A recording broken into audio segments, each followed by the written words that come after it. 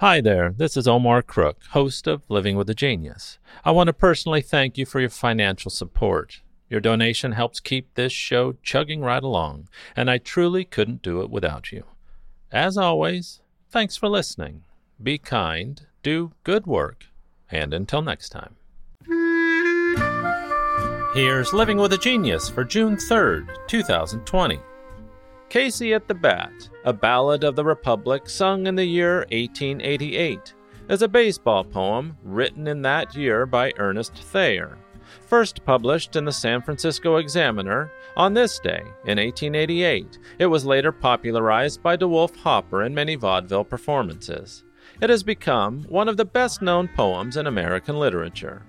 The poem was originally published anonymously under the pen name Finn, based on Thayer's college nickname, Finney. A baseball team from the fictional town of Mudville is losing by 2 runs in its last inning. Both the team and its fans, a crowd of 5,000, believe that they can win if only Casey, Mudville's star player, gets to bat. Here it is. The outlook wasn't brilliant for the Mudville Nine that day. The score stood 4-2, with but 1 inning more to play. And then when Cooney died at first and Barrows did the same, a sickly silence fell upon the patrons of the game. A straggling few got up to go in deep despair. The rest clung to that hope which springs eternal in the human breast. They thought, if only Casey could get but a whack at that, they'd put up even money now with Casey at the bat. But Flynn preceded Casey, as did also Jimmy Blake, and the former was a Lulu, and the latter was a cake. So upon that stricken multitude grim melancholy sat, for there seemed but little chance of Casey's getting to the bat. But Flynn let drive a single to the wonderment of all, and Blake, the much despised, tore the cover off the ball. And when the dust had lifted and the men saw what had occurred, there was Jimmy safe at second, and Flynn a hugging third. Then from 5,000 throats and more there rose a lusty yell. It rumbled through the valley, it rattled in the dell. It knocked upon the mountain and recoiled upon the flat, for Casey, mighty Casey, was advancing to the bat. There was ease in Casey's manner as he stepped into his place. There was pride in Casey's bearing and a smile on Casey's face. And when, responding to the cheers, he lightly doffed his hat, no stranger in the crowd could doubt 'twas Casey at the bat. 10,000 eyes were on him as he rubbed his hands with dirt. 5,000 tongues applauded when he wiped them on his shirt.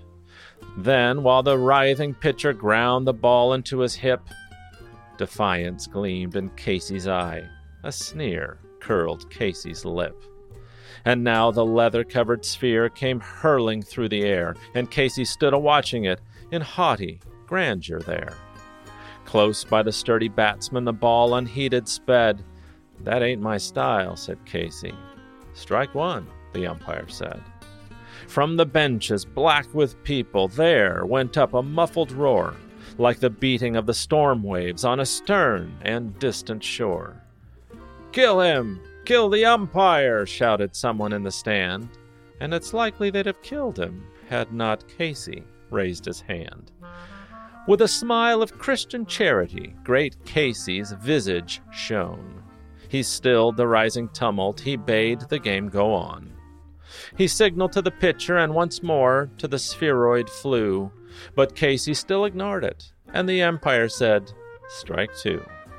"Fraud!" cried the maddened thousands, and echo answered fraud. But one scornful look from Casey and the audience was awed. They saw his face grow stern and cold. They saw his muscles strain, and they knew that Casey wouldn't let that ball go by again.